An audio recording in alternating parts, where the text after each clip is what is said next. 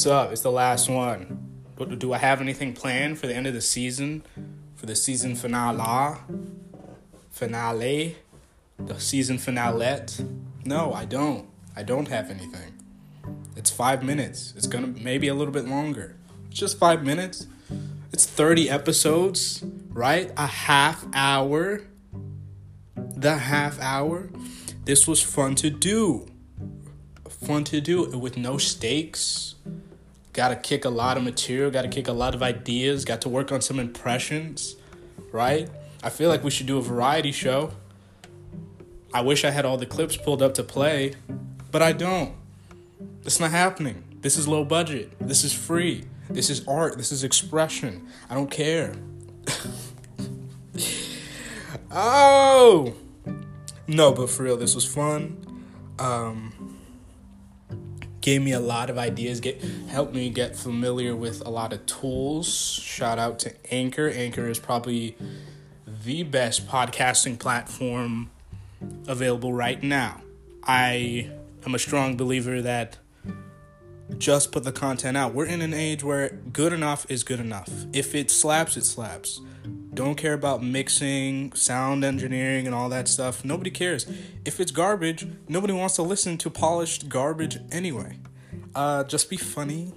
Be funny, entertaining, or informative, right? I tried to give you some information. I gave you some 10 cognitive distortions to help you with your mental health. Mental health. Big advocate, big proponent, especially in times like these. Man, this was fun to do. And what else? What else do you want from me? What else do you expect from me? No, but for real, I appreciate the people who have listened to it and texted me and messaged me and been like, yo, like it, mess with it. Retweeted the little snippets. I like the snippets a lot. The people who have just liked it and then just put it and just enjoyed it. Right? This is a vibe. This is a connection. This is, they don't want you to have a connection. They don't want you to have a genuine connection with your audience. They don't want you to... Okay, right? The DJ Khaled. Like DJ Khaled. Man, I'm feeling good. I'm feeling great, man. I'm not going to lie. This has been a very good expression. Really good way to get things off my chest and express. Not being able to... And not wanting to do stand-up right now. Not forcing myself to do stand-up right now because comedy is so vast. There are so many other opportunities that I'm experiencing and other opportunities that I'm chasing that I'm thankful for, blessed for it, that stand-up right now is not my darling. It's not my baby, right? I don't want to get...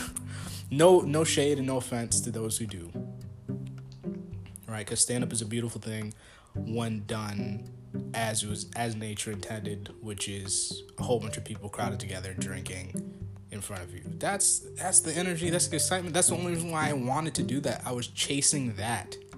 I don't want to go into a room where people are scared and feel weird to be in a room.